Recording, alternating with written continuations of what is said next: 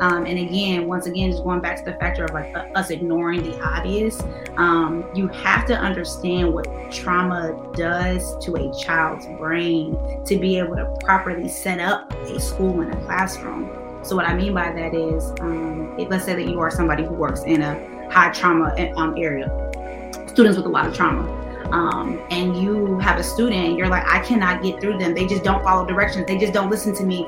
I'm giving them detentions. I'm giving them suspensions and nothing's working. Well, it's probably because you're ignoring the fact that they have a lot of trauma.